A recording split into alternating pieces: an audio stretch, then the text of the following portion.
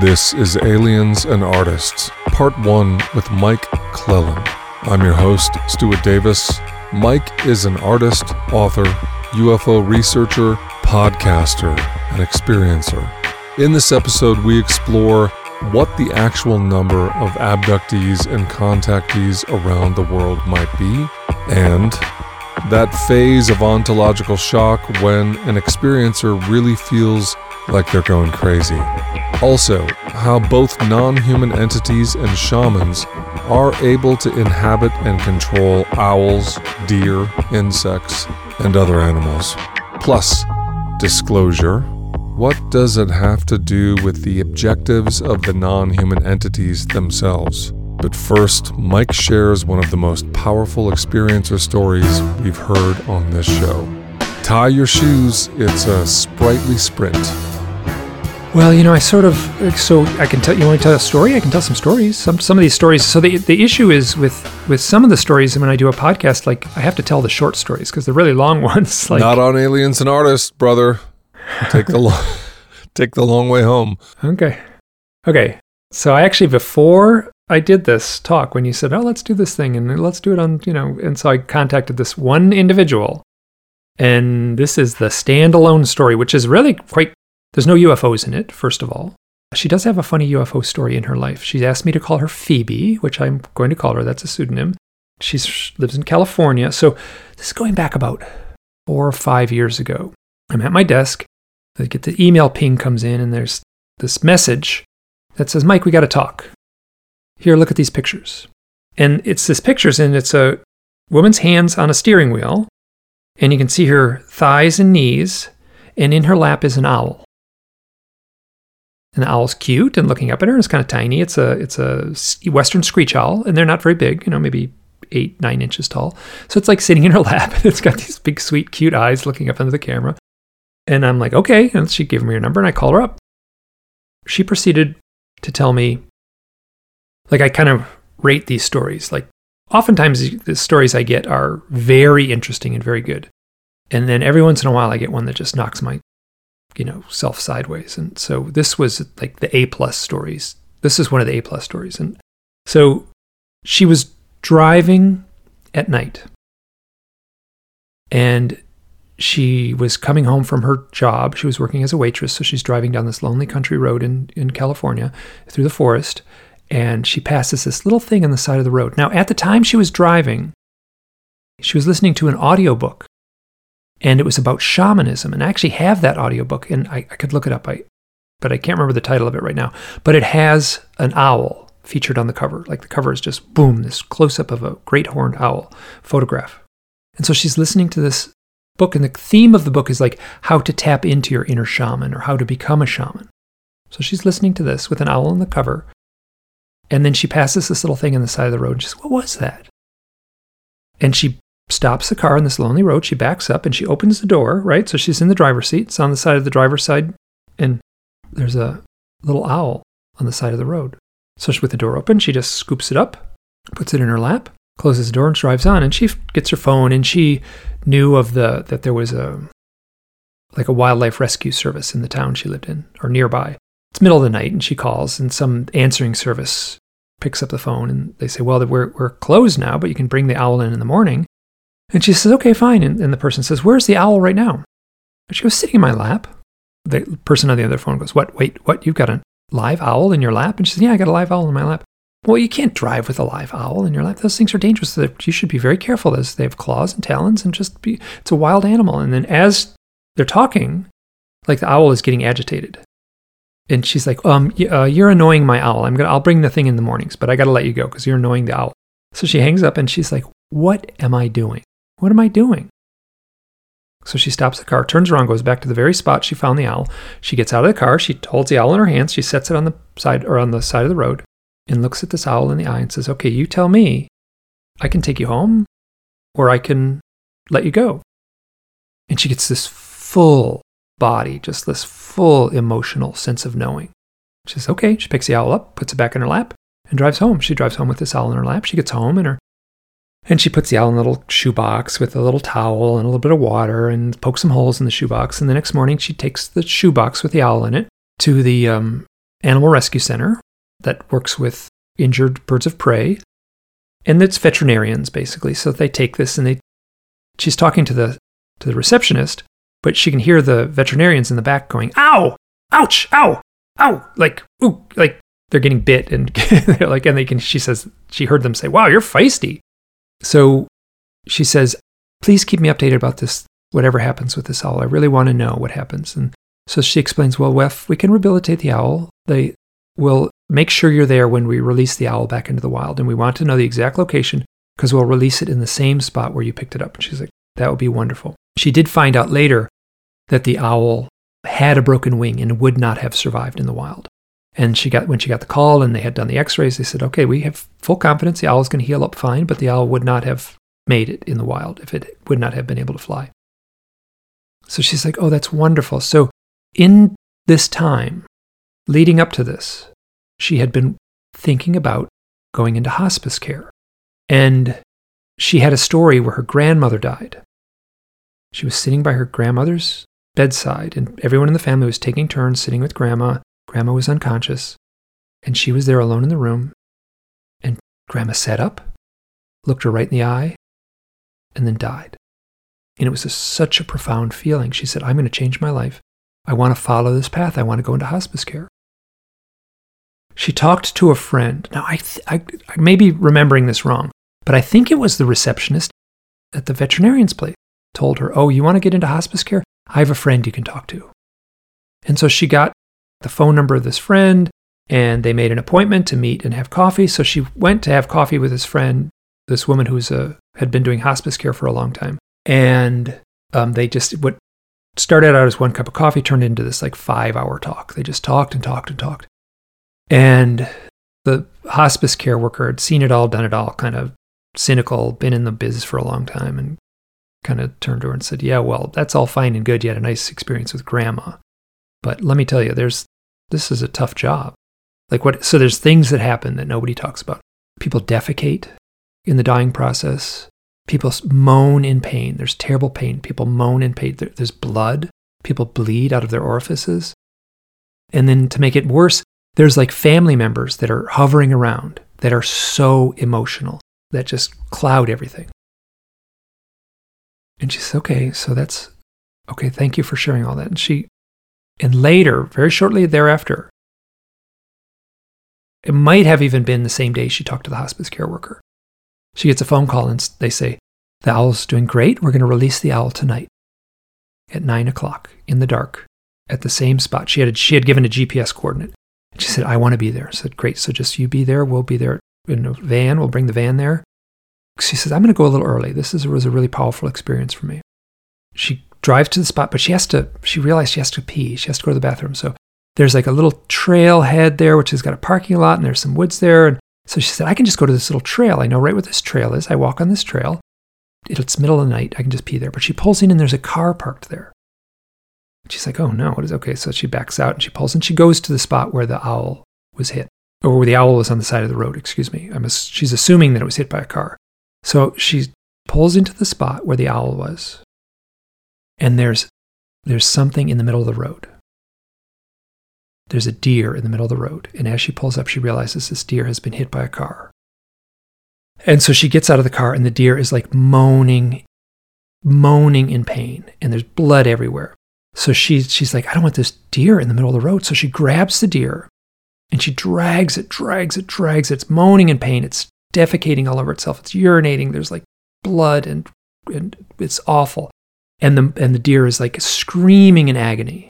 And she drags us to the side of the road. And as she's doing this car pulls up. And it's the same car she saw in the turnout. And these two people get out of the car. And this husband and wife, they get out of the car and they're like, oh my God, we hit the deer. It's us. We did it. It's our fault. Oh my God, it's totally us. Oh, we feel so responsible. This is terrible. Oh, and they're crying and they're like totally like losing their shit. They're like totally, they're completely emotional. Like, we did it. Oh, and they're crying and so she drags the deer to the side of the road and she hugs this deer. And the deer dies in her arms. So she's there covered in blood with these people just sobbing next to her. And the white van pulls up and parks with them. And they open the doors and they pull out the little cage, and they let the owl go. When this woman told me this story, she was sobbing. Like, I'm telling the story right now, and like hair is like standing up all over my whole body. And she said this whole thing was based on, should I go into hospice care? Now, I would equate hospice care, right? So hospice care it's not a shaman textbook role, but I would say it's shaman light. It's a shaman-like role to play in our society, to be a hospice care worker. So how did all that happen? How did back engineer, unpack how that whole thing came into being, that story? I can't, and neither can she. She has not gone into hospice care. I've talked to her recently. She is doing some other work. I don't want to talk about it because it would give her identity away, I think. But she's very much a seeker, I'll put it that way. And that's something that I've seen in the people who have these kinds of experiences. It's hard to account for any of that without including a pervasive sentience which animates our environment, which is not to explain it, that does not describe the mechanism. We can know who, but not how, let's say. But how can one begin to know events like these without recognizing the interiority of our ambient environment? I just say that the script writers of reality are smarter than we are, and they are writing the script specifically to have maximum impact on the one viewer in the audience, which would be me or be you. There's a script written and a play being performed to maximize the impact for you. One thing we find over and over again with experiencers is that they keep the strangest experiences in their back pocket, so to say. They lurk at the edges, listening, calculating what is safe to share, how soon, how much, and to whom. They may spend 6 months or a year with a therapist skirting the heart of the matter. Over and over, we find figures such as Robert Hastings, who spent decades in the field as a researcher. And then when the coast is clear, the work is done, they come out of the closet as experiencers themselves. And we find this with experiencers who work in the alphabet agencies, the military.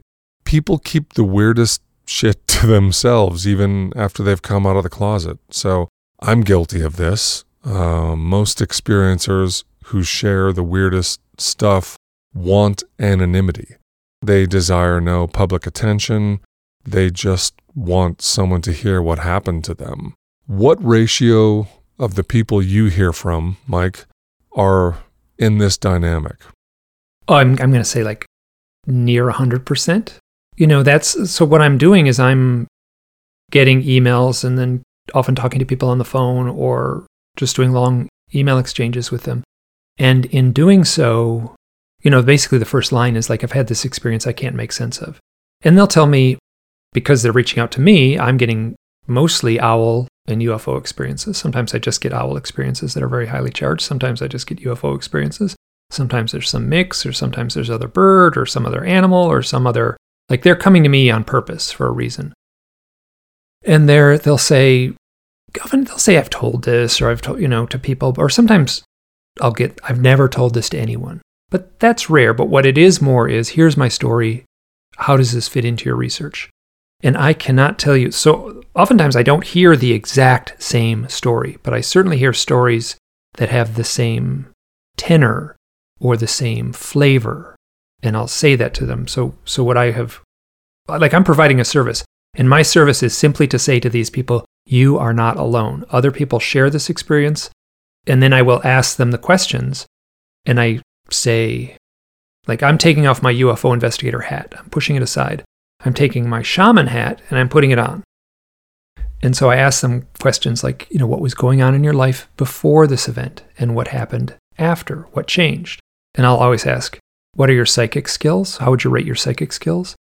And usually I'll ask if you have any healing skills.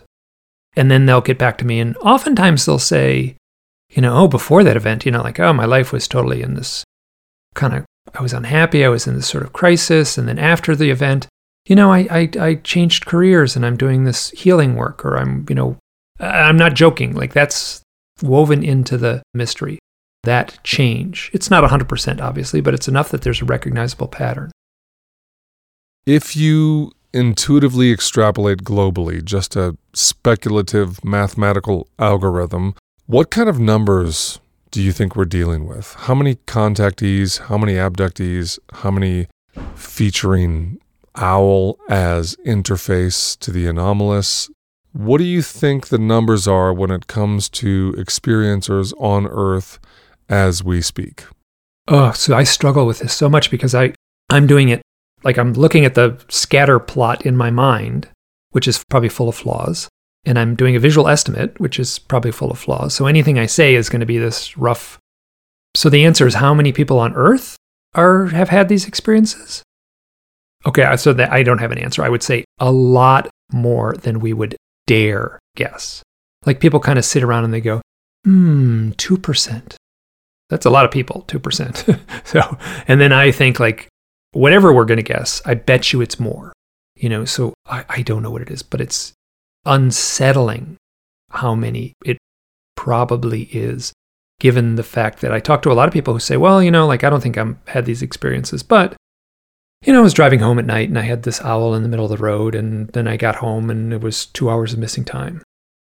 And anyone who's dipped their toe into this research can kind of read into that story and say, something happened, probably. There's no way to prove that I don't have a staff to go out and sit with this guy and hire a hypnotherapist, and even that would be suspect.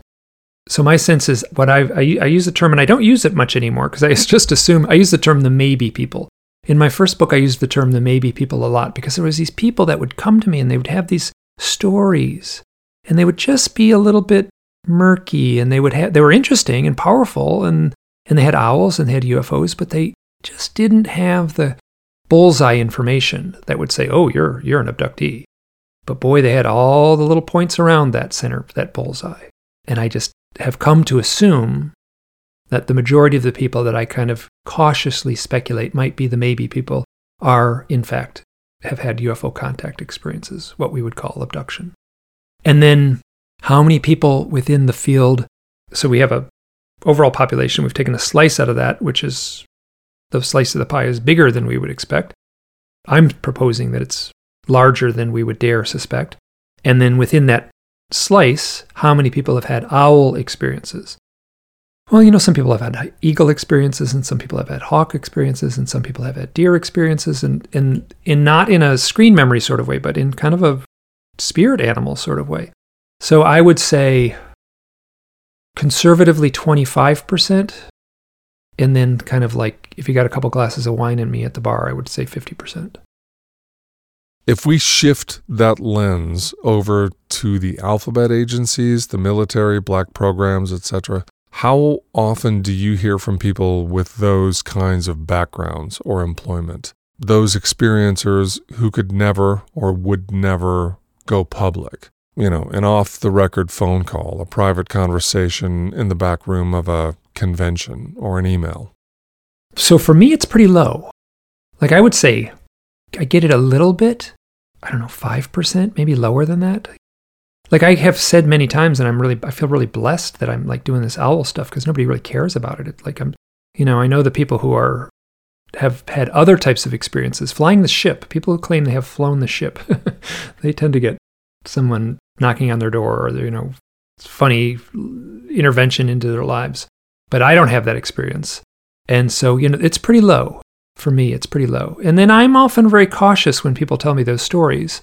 Because I figure, it's an occupation oftentimes that's where they're on the payroll trying to deceive people, maybe for very good reasons. They're trying to deceive the Russians. They don't want to give away the launch codes, so they probably have all kinds of systems in place to obfuscate that and confuse that and to muddle that. And I suspect that's happening with the UFO thing too. There are systems in place to obfuscate and muddle the information that gets passed around. So it's a little bit of a minefield trying to come to terms with what may or may not be happening behind that curtain. But for the people who reach out and contact me, a little bit, but not too many. So let's talk about your shaman hat. The longer that I've been in touch with your work, the more that I'm curious how it intersects with shamanism or animism. Specifically, I want to ask you about a link between how a shaman takes control of animals, insects, birds, as do non-human entities. A core element of shamanism is the capacity of the practitioner to inhabit a jaguar or a crow or a snake or an owl, and ostensibly some non-human entities do this as well. This is a staple of experience or life. Innumerable accounts point to non-human entities having the facility to control deer, birds, insects, etc. So this isn't to say aliens are shamans or that shamans are aliens, but perhaps they have a skill set in common. Given your intimacy with the owl, have you ever felt inclined to command or possess an owl, as would a shaman, as do non-human intelligences? Is that something that's on your animistic radar at all? Not necessarily to command the owl, but I certainly have been in the presence of real owls and asked questions. Like fully said, what's going on? Why am I here? What does it all mean? Why am I having these experiences? Why are you here? So I've certainly asked owls out loud those exact questions. I've seen a lot of owls. Like people are kind of shocked when they, I kind of, here, look at this picture I got in the woods the other night.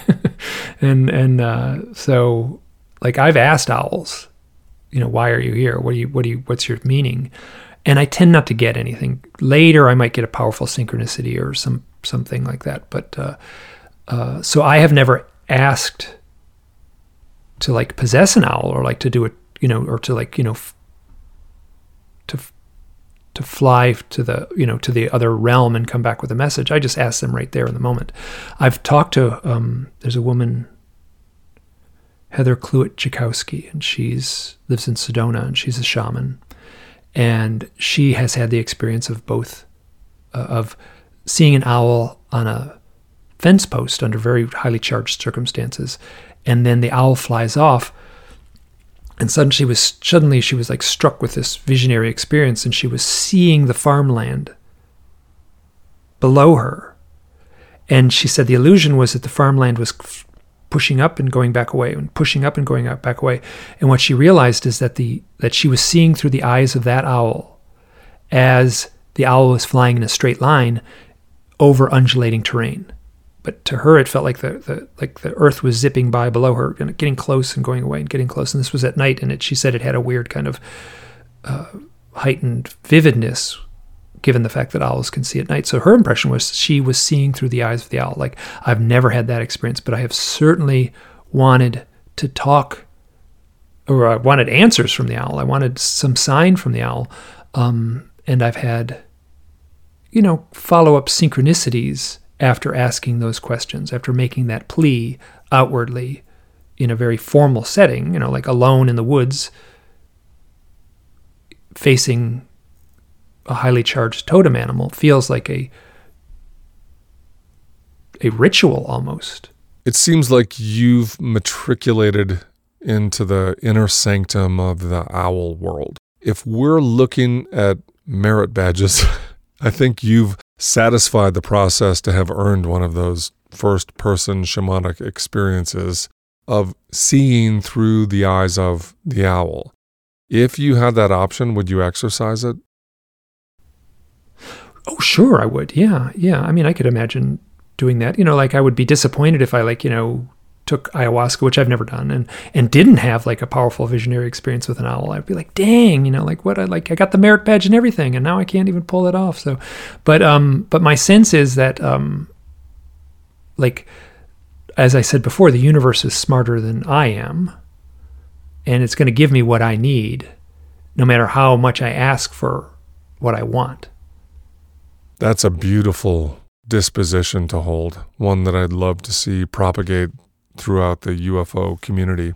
Speaking of that broader community, I want to ask you about the Galileo Project as it relates to the disjunction between public narrative and hidden reality. So we have public-facing programs saying, let's get serious about UFOs, establish official government offices, change the tenor from the military branches, etc. So behind the scenes, anyone possessed of sincere curiosity and a modicum of access knows there's a highly advanced non-human intelligence in play, and that's been the case for a long time. Knowing how serious this is taken by those in the know, in the alphabet agencies, the military, corporate fronts, etc., it reveals the public narrative to be a farce. So how optimistic or pessimistic are you about an initiative like the Galileo Project? Do you feel like you're toggling between two realities? People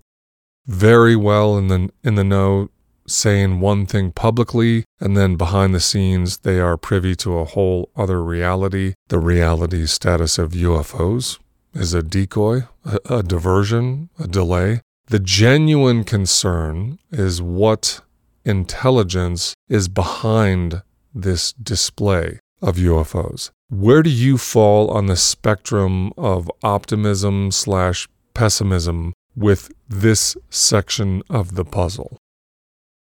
Yeah, how to say this? Like, I went to art school, right? So like I studied film at NYU and promptly dropped out. So in order to, in essence, see more movies, because I was living in New York City and that's all I wanted to do was see old movies. So but I have the foundation of being in art school. So I was not beholden to the scientific process, or I was not beholden to, I almost going to say I almost want to say facts, right? Because you're dealing in amorphous art and in the mood and the vibe and the feeling and the impact of something that's difficult to put your finger on, as opposed to how much something weighs on the triple beam scale. But so it's like not my job to like make people happy about nuts and bolts stuff. And I just like, I don't know what to say. Just let them like go chase their tail in the corner and like leave me out of it is kind of how I feel.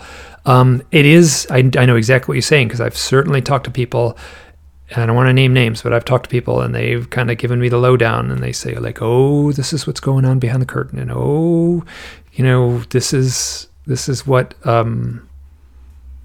this is what they know, like here's the footage I've seen. And part of me is like, is this person being played, right? They're talking to someone in the government. Is the person that I'm talking to and that is sharing the story with me, are they being played somehow by the government forces?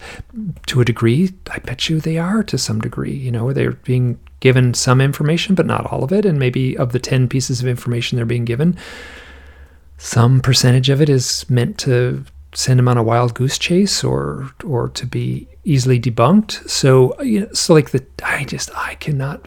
nothing bores me more than the Tic Tac video and the discussions that are being led by Louis Elizondo. I just feel like it doesn't reflect my direct experience, which is so profoundly weird. They want to have a subject that is profoundly normal, right? It's just a aircraft that's a few years or a few centuries further down the evolutionary scale of technology, and they can frame it that way, and they're content that way, and they ain't gonna break out of it, and nothing I can do to change them in that matter.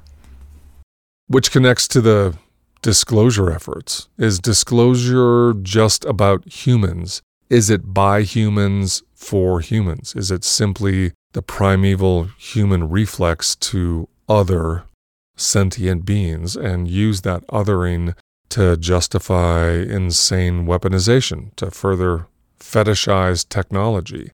What does disclosure have to do with the non-human beings themselves, who have already disclosed themselves to whomever they choose, however, whenever they choose? What does disclosure have to do with the objectives of the non-human entities? So if I was like writing a screenplay about a disclosure event, right? So I would want in the fictional story, this is what I want, and this is how I kind of, like, I have no evidence of this, but I kind of like maybe sense it. Like, you'd have some guy in the basement of the Pentagon who's like learned to channel, like I've done a lot of research into the original Stargate program with the remote viewers that were working for the military in the early 70s through, Russell Targ and that crew, and some of them who are still around, like Joe McMoneagle, and still doing good work. But like I would take one of those people if I was in. So let me just say this way, because I'm speculating. You're asking me to riff on this. If I was writing a screenplay, I would create the character, and I suspect and I hope that character exists out there somewhere, who is doing the work in the basement of the Pentagon, tapping in, channeling, whatever word you want to use, to the alien intelligence, the intelligence that's not us. And I just feel pretty strongly, just in my gut, I feel like someone's got the red phone to the aliens, and the aliens are basically saying, follow our orders. Don't disclose unless we give you permission, or get ready for disclosure because you are going to need to do it because we're going to do it for you very soon, or some variation of that where like, I've even Obama said it on the Tonight Show or something like that. He said something like, yeah, the aliens keep us under tight control. They keep a short leash on us. And he was joking, but I just remember thinking that. It's like, well, it's sure how it feels, So, so my sense is that, there's three members of this. There's a triangle, right? There's the public, there's the government, and there's the aliens, right? The government's wouldn't do anything. It would be imprudent for the government to give information that the public was not ready for. So we turn the clock back 70 years. I understand why they kept, why they hassled Kenneth Arnold and things like that to keep this stuff quiet. That was a long time ago. I think the public is ready now, and I think the public knows they're ready now, and I think the government knows the public's ready now, so they're doing just the barest minimum, the little drip, drip, drip of information just to see how that goes out. And as far as I can tell, it's going out like nobody cares. Nobody, 60 Minutes did a thing on UFOs. It was the dullest thing imaginable. Nobody really talked about it. There was a couple of things on Facebook. It didn't change the public debate in any meaningful way. So my sense is the public's ready for it because the simplest stuff doesn't make a wave, because I think people have watched enough science fiction and watched enough YouTube videos. Even the people who aren't interested in it have a up to speed knowledge that's beyond what the government is drip feeding us. And then the third thing is the aliens, and they would be, or the beings, or whatever. I use the term aliens all the time, and I probably shouldn't because I don't really even know what that means. But the beings who aren't us, the intelligent that isn't us, they are just as much playing a role in this, if not the lead role in this, in how it all unfolds. Is there a fourth category here? 1, entities; 2, government; 3, the public; and 4, perhaps experiencers in relationship with the entities. Because the behavior of the entities has been to disclose themselves millions of times over generations, often along bloodlines, according to values we can't precisely calibrate. Is it comical that humans imagine we're going to control the timeline or the nature of quote-unquote disclosure? That horse left the barn a long time ago. What's your take on that? Well, we're in a funny position where we're kind of immersed in this. I think of my brother who's not immersed in it, as far as it's not on his, email. His email inbox looks a whole lot different than my email inbox. My brother was an engineer for a, big industrial corporation for forever. And so he has a very different way of seeing things than his little brother who went to art school. So,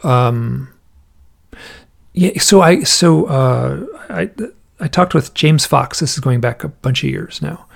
And And I also talked with Lee Spiegel, who at the time was writing for the Huffington Post. This was at a UFO conference. And I went up to him and I kind of said to Lee, I said, Lee, I've been reading your articles in the Huffington Post. And he's like, oh, great. We're like, it's a formal setting. And it was like they have like a formal dinner at the event in the IUFOC, which is outside of Phoenix. And so I'm like wearing a suit and tie. It's like meant to be kind of like a formal event. And so I'm saying, yeah, and I've been reading your stuff, and I just say, hey, like, gotta ask, how come you never cover the abduction stuff or the experiencers? And as plainly and calmly as he could be, he said, oh, well, I do that on purpose because I want to be taken seriously. And I was like, oh, God. And so like literally a minute later, I'm standing in front of James Fox, and James, hey, because we have a mutual friend, and so we've bumped into each other. And so I said, how you doing?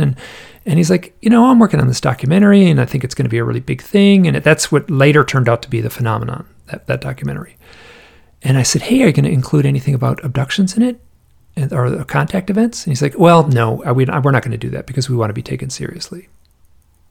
And it was just like, this was like, both these events happened within, 5 minutes of each other. And I just like, my heart just sank. Like, oh God, I'm not included in this debate. I'm not invited to the table because the people at the table all want to be taken seriously. And it's a pretty shitty feeling. And then at the same time, I was like all I can do is the best work I can do, right? I can't force, I guess I could force myself to the table in a way, but nobody would appreciate that. And I would make more enemies than friends. But I mean, my sense is all I can do is the best work that I can do. And then I'll say also out of that mindset, that was kind of the mindset I had when I did The Messengers. Like I feel like that first book on owls, well, it's a weird book in a lot of ways. And I wanted it to be written in a way that was readable and pragmatic and folksy and playful. But at the same time, I wanted to address the most difficult outlying questions that arise within the UFO contact experience. And I was in a way, I often say this, I say that, the owls, I didn't choose the owls chose me. And I'm so grateful because the owl and the owl myth and the owl folklore and the owl portion, the role the owl plays within the UFO contact experience is so perfect to be used as a framework for addressing exactly those questions, the most difficult, the most challenging, the most bizarre aspects of the UFO contact experience. So I did the thing I do, which you asked a question, I went all around the block, and I'm not even sure whether I answered your question or not, and I do that all the time.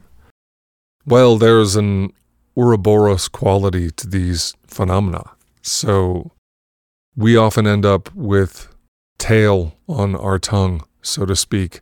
But yeah, I feel like that's an answer, a sincere response. It points back to this divide between the public and private discourse.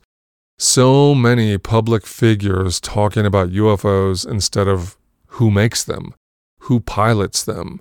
We say this on the show all the time. UFOs are smoke, entities are fire. I personally find it difficult to reconcile the shallow antics about the ontological status of UFOs when intelligent, well-placed people know we are in a long-term relationship with highly advanced non-human entities. It's emotional for me because I know so many experiencers and what they go through, how difficult their incarnational path is. They're continually marginalized by those in the know. Mainstream producers sidelining all abduction stuff because it is delegitimizing. And that might be funny if it weren't for the fact that non-human entities are real. They exist when we're not thinking about them. Abduction does not vanish because of someone's spin. Does that ever drive you nuts, I guess, is my question at the end of all of that? The answer is yes, it drives me nuts. Totally drives me nuts. And at the same time, like, I can't live my life feeling nuts. I mean, I would be miserable. So I gotta solve that somehow. And that was back to my other thing where it's like, well, all I can do is the best work I can do. And then, oh God, I was just going to say something. So the people who are in control of the narrative, let's say, and the people and what they're feeding, they are feeding the morsels to the I'm going to say this is going to, I'm generalizing just like you did. They are feeding these morsels, these false morsels. I mean, they're still true, but they're like the tiniest, like insignificant part of the giant mystery. But they're feeding those morsels to the people who did not go to art school, right? So the problem with the contact experience is it's a mess, right? So you like talk to someone at a UFO conference and they're like, oh my gosh, my life has been ruined by the demons that, come in my room at night, and I've had these horrible experiences and it's ruined my life and my kid's life. And I know people who've committed suicide. All that stuff is true, right? And I to a degree, and, and then you talk to the next person, they're saying, oh, my space angels, my brothers from the Pleiades come and give me benevolence and tell me the secrets of the universe, and I'm sharing this in my channeled message, and I've got my, and that's all true too. I mean, those people are experiencing that. I do not doubt that those people are experiencing that. I recognize how crazy making that must be, less so for probably the people in the know that have all the file cabinets at their access in the basement of the Pentagon, and perhaps, laboratories or metamaterials that they can examine, and as well as a really good working knowledge of this deeper mystery too. I think they have a pretty good idea of what people who have had the contact experience are going through, but they are focusing on something else entirely in their public presence. When they have, Navy pilots talking on 60 Minutes about seeing a Tic Tac over the Pacific Ocean. But that divide, one of them it's pretty messy. Like to try to make sense of the giant pool of UFO experiencers. I mean, it's kind of it's a nutty scene when you go to a UFO conference and all the experiencers are there. It's wonderful and powerful and rewarding, but it would be tough to synthesize it and boil it down to one single thing because it's so disparate, and just, I think human nature just leads each individual down a different path, and that's how it is. But in a nuts and bolts mindset, you don't want that. You want measurable stuff that you can quantify and that you can focus on. You don't want that messy stuff, that artist stuff, right? So I mean, that's the engineer doesn't want his son to go to art school, right? He wants him to go to engineering school. I just have a feeling that let's say half the population is nuts and bolts mindset, half the population is consciousness, artsy mindset. Again, generalization. I think half the population is gritting their teeth at the other half because they just don't like their methodologies and the pool that they're swimming in, basically. That makes sense. If I sound disparaging or cynical about those in black programs or government, military, the alphabets, etc., it's actually the inverse. The deeper I dive into these puzzles, the more empathy I feel for those in formal organizations and institutions. They're confronting an unworkable problem. Bureaucracy and high strangeness are an acute mismatch.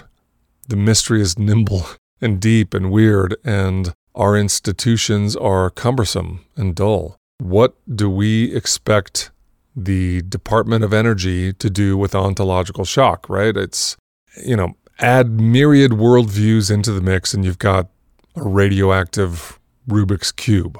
I don't think they have a good move to make, and most people in those situations are doing their best.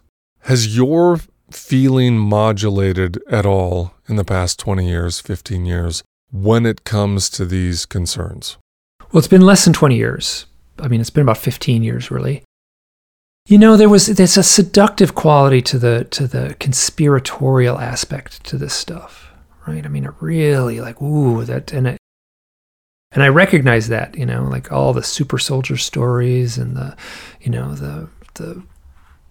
SRI stories of remote viewing and things like that. And there's like this, well, if they know that, then why is this? And I have to take a big step backwards because that's not where my heart is.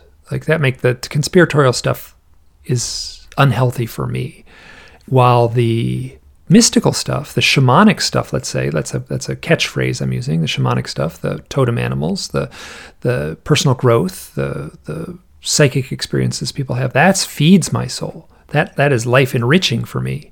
So I feel much more comfortable, in this side of the tennis court, just not worrying about what's over the net, let someone else deal with all that stuff. So as you said before, it makes me crazy. It makes my heart sink that I'm being actively, consciously, like people have made a decision, like, no, we're not going to cover this aspect of it. So, Mike, you seem like a nice guy. I'm not going to, you're not invited to the table. So I'm not even sure what your question was now. I did the thing again. So. No, I was asking if your feelings toward the human beings working in military, black programs, agencies, etc., if your feelings have modulated the longer that you've been in this work. So I'm asking, because I've drifted from conspiracy towards seeing them each as human beings in difficult situations. And so I'm curious about your 15-year arc as it relates to this human element. Well, so here I'll give an example. So Jim Semivan, who is part of the original To the Stars Academy, he was sitting on the stage there behind Tom DeLonge as they had their sort of video version of a press conference or a press release. And but he wrote, which I don't have it in front of me, I could look it up, but he wrote the foreword to one of the early To the Stars Academy books. I think Tom DeLonge was the author of it. And I think it was a fiction book about, or it might have been the one that Peter Levenda wrote. I'm not sure now. So there was a series of books that came out. He wrote the foreword to one of them. And in it, he very clearly says, I've had my own experience. And because of this experience, my views of reality have been altered forever and cannot go back to the way they once were. He's saying what every single UFO abductee has said to me in one form or another. My reality shattered, crumbled, and it's gone. I got to put it back together somehow. So he's saying, you don't have to read between the lines. He's saying he has had direct contact. It changed him. It shattered him. And that he's now a different person. So that's a retired CIA officer writing that, signing his name to it, and putting it on a book about UFOs. So I would love to sit down and have a cup of coffee with Jim Semivan and hear his story and swap accounts and see where he's at. So yes, so I have a lot of sympathy, compassion, and camaraderie for anyone who has that experience. So your answer is yes. So my sense is there's a lot of Jim Semivans out there, and very few of them have had a chance to say what he said publicly. That's so amazing. You brought him up. He's the next guest on the show. Oh, you're kidding. You're kidding. Tell him I want to have a cup of coffee with him. Ask him if he's had any owl experiences. I'll give you some questions. I think it's a perfect example because it's humanizing. I know both you and I are advocates for experiencers. Experiencers have had a rough road. Does mental illness exist? Yes. That does not account for this. Does hallucination exist? Yes. That does not account for this.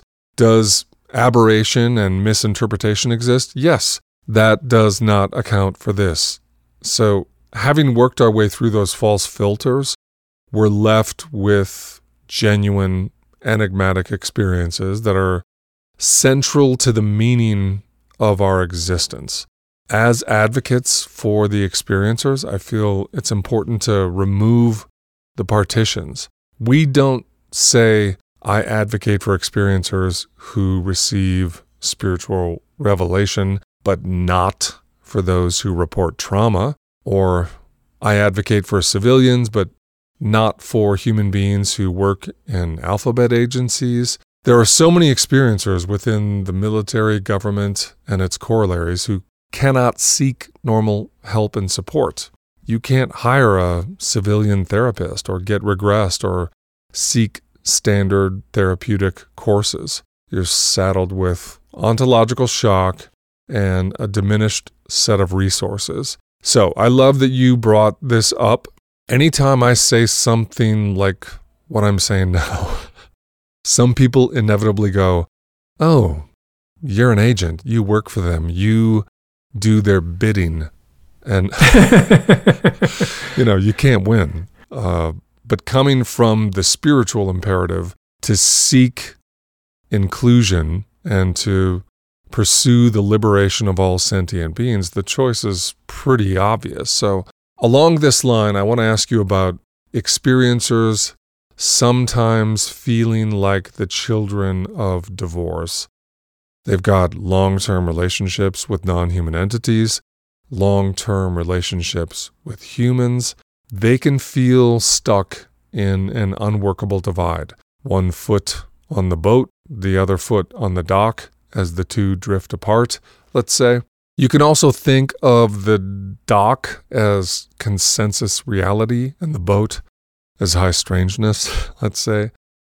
So you strike me as someone who has not succumbed to the seduction of collapsing this mystery to a particular interpretation. You've never become dogmatic about all of this. What's your magic formula for staying open and remaining in flux? Is that just your constitution? Did you come into the world that way? Or is it a set of skills you have honed over time through adversity?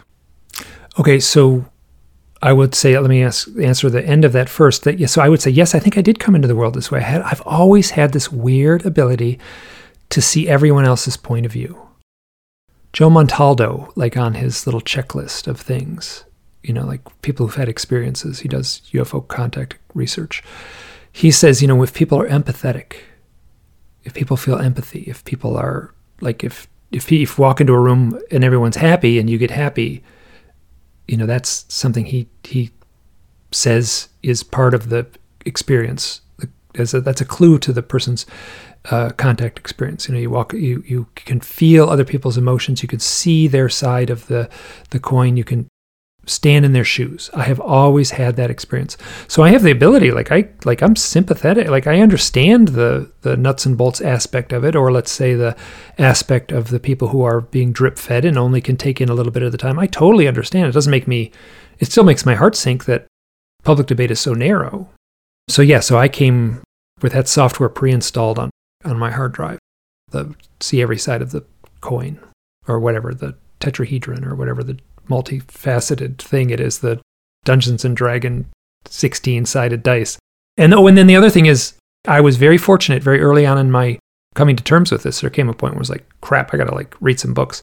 Very early on, I read Communion, which kept the question very open. Whitley Strieber's Communion. He never latched on to any answer, and he took every question seriously and looked at it from all kinds of angles. And then the trilogy from Jacques Vallée, which is Revelations, Confrontations, and something other. There's a third one in that series. So there's Revelations, Confrontations, and Dimensions. Those are the three. And so I read those three books. I am so grateful that I stumbled on those books, those 4 books, because they allowed me to loosen my grip on the difficulties. Instead of trying to solve it, I was very content with the questions. Beautiful. I love this theme of not necessarily making sense of it all, but living the questions meaningfully.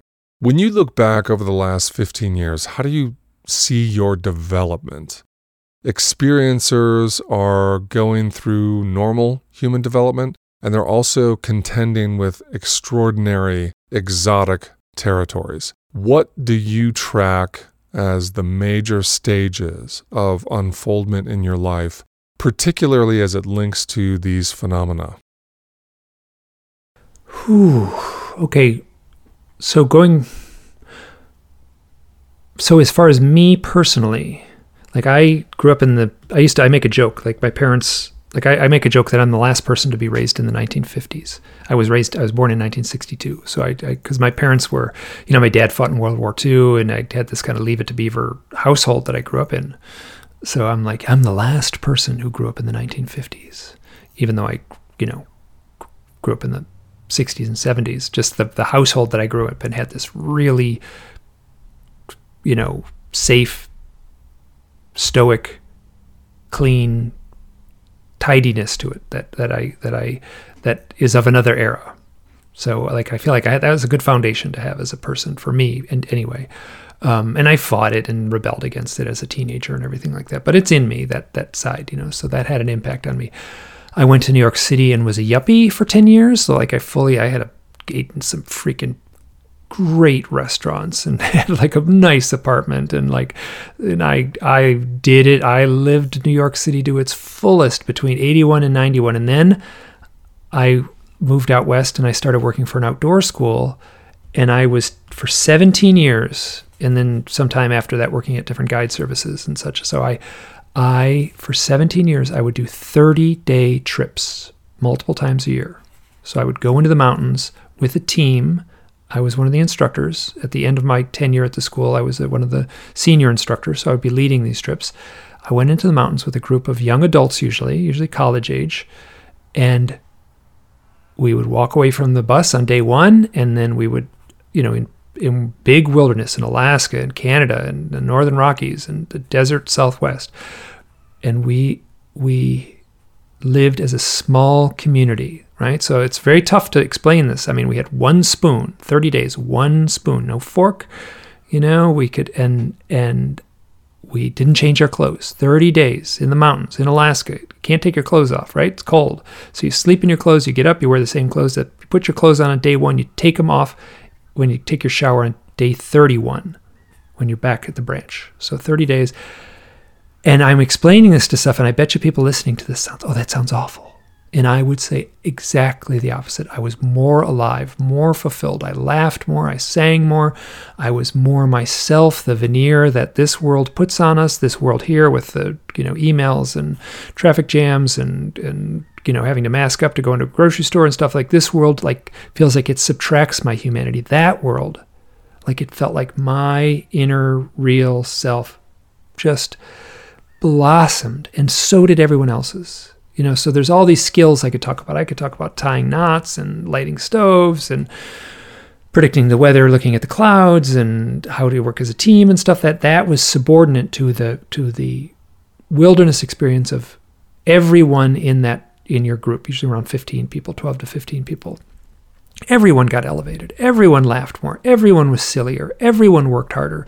So I feel like I spent, between 30 to 50, basically, those years, immersed in this magic, powerful world that reassured me that, human nature is this joyous, powerful, wonderful thing. And I have direct experience for that in a very real way. So it's not like something I learned in a book. So, and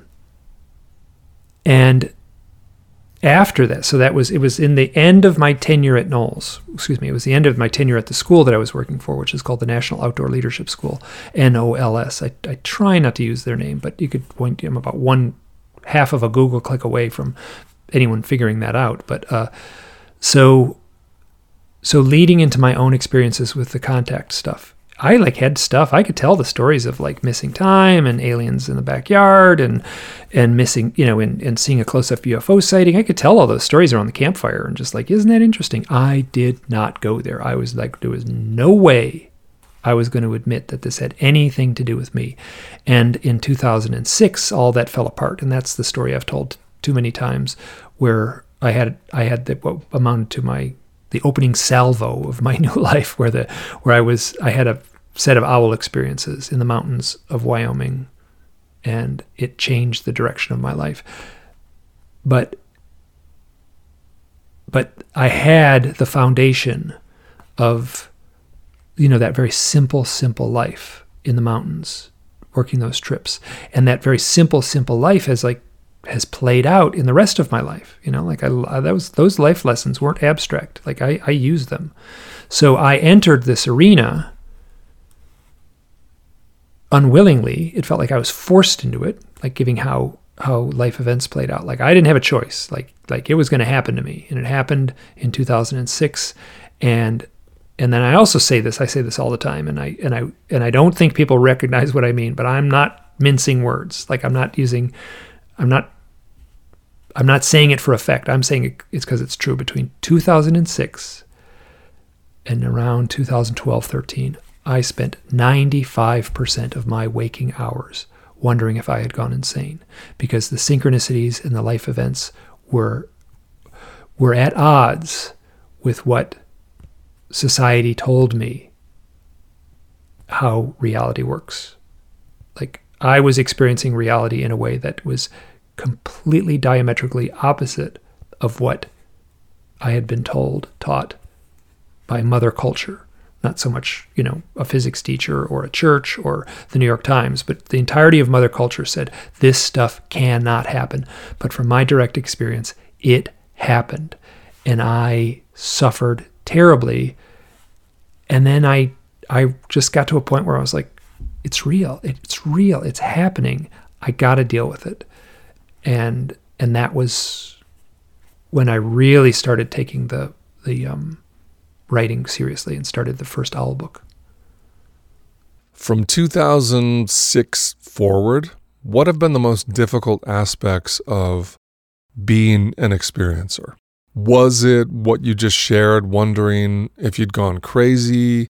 What would have made it better in those most difficult moments? Wow, so what would have made it better is if everyone was a little more open-minded. That would have been wonderful. Like I felt like I've lost a lot of friends. Like friends, let's just say some friends faded away and those were replaced by new wonderful friends. So I didn't lose friends. I feel like I had the same number in a very real way, but my life changed in a way where I no longer fit in the circle of friends I had when I was immersed in the outdoor school. And when I was immersed in the outdoor school, the circle of friends I had when I was a yuppie in New York City changed. So, I was changing. And what would have made it better is if folks could be a little more open-minded, or a lot more open-minded. But also that would be difficult because there's no dialogue. The dialogue in the public culture was very minimal then. I mean, there was the X-Files and there was, kind of unsolved mysteries and things like that, which were very tabloidy in the way they presented stuff. So the information was out there. I just wish it would have been presented in a more grounded way. Like I'm going to say this, I'll say this right now. Your show I was really excited to be on your show. Like I was really excited to get a chance to talk to you because you are doing two things. You're going way, way out on a limb with what you're talking about. At the same time, you're grounding it in a way that's not exploitative or tabloidy or, something out of the tabloids. So that's, and I have been trying to do that too. And a lot of other people have been trying to do that. So that sea change happens, one book at a time, one conversation at a time, one podcast at a time. So the world is changing. I'm convinced of that. And it'd be nice to speed it up. I think that these kind of glacial forces are going to move the way they want to move. We can, the ripples in the pond that you and I are putting out there are having an impact. It sure would be nice if it was faster, but as I said before, all I can do is the best work I can do, and hope that that these ripples that I'm making are impacting the people who need the help, who need the impact, who need to find these stories. For more information on Mike Clelland, check the show notes.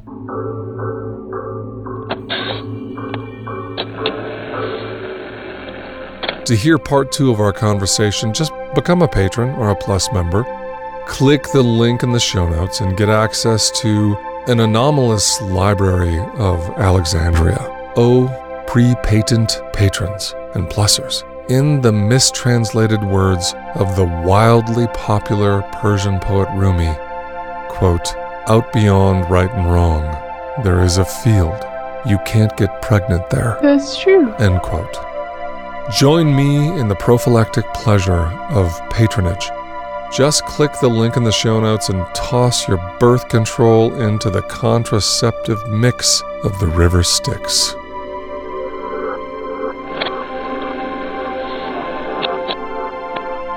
Signals is a book of poetry written in the constructed mathematical language of Linkos.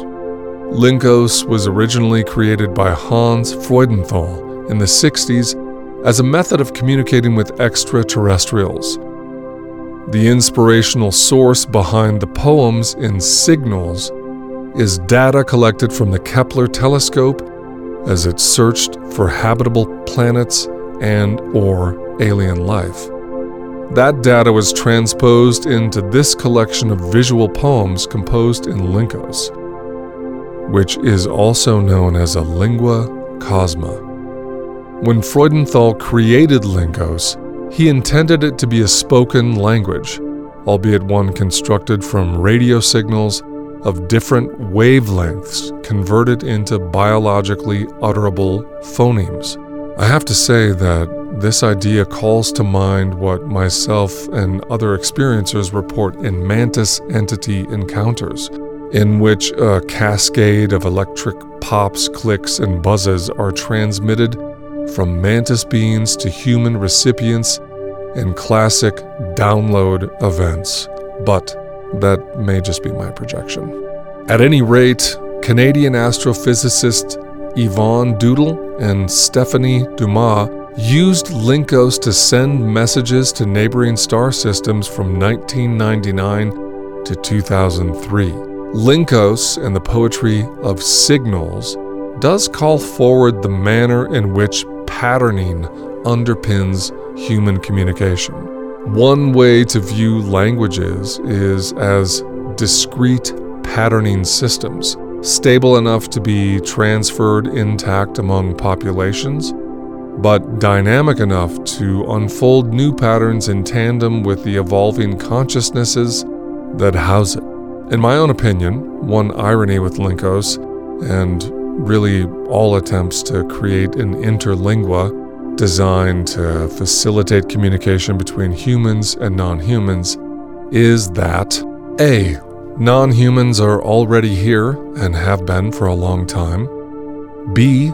They are nearly all telepathic. C.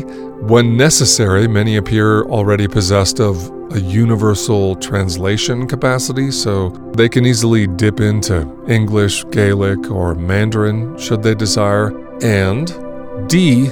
Many non-humans also demonstrate the ability to select from the deeper lexicon in an experiencer's mind, which includes archetypal symbolism, emotions, and our unique spiritual essence. The entities are able to braid such elements with conventional language to create communication of another order. The variety of signaling is tailored to the individual, often acting as a time capsule or a seeded potential to be activated and integrated at a later stage of life. In an interview with Vice magazine, which we link to in the show notes, Carter shares this thought about the poetry in Signals. Quote, "This is an attempt to communicate with alien beings, but in some respects, when we think about our contemporary situation in trying to manage a changing world and negotiate all things it's generating, so much of that is trying to understand the signals that the Earth is communicating to us, to be able to understand what they mean and to generate meaningful responses to that, to read the scriptures of the Earth and the atmosphere to lead us, perhaps toward a better future." End quote. Pretty hard to read that and not think of crop circles, for me at least. Richard Carter is an artist exploring the more than human within digital activities, objects, and environments. Richard's practice traverses both the technical and the textual, developing hybrid works that tell different stories about the contemporary world. Aliens and Artists is brought to you by the Liminal Muse. offering one-on-one sessions with me, Stuart Davis. Sessions focus on creativity as a spiritual path, past life regression, and cultivating human sovereignty for experiencer practitioners. Go to theliminalmuse.com or click the link in the show notes.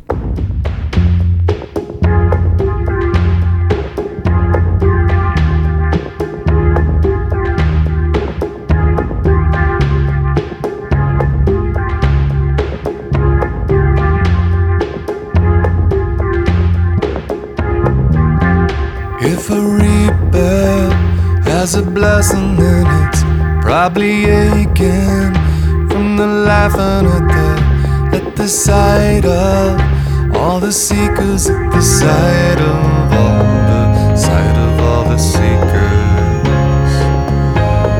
chasing their assassin as they kneel before a butcher,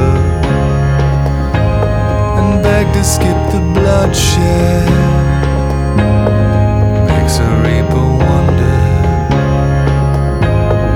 what the fuck they're thinking.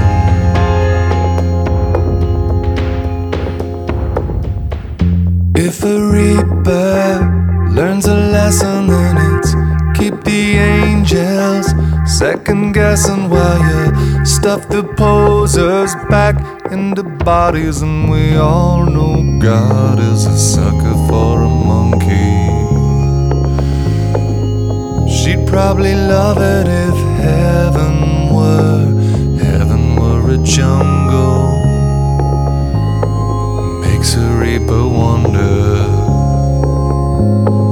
what the fuck she's feeling.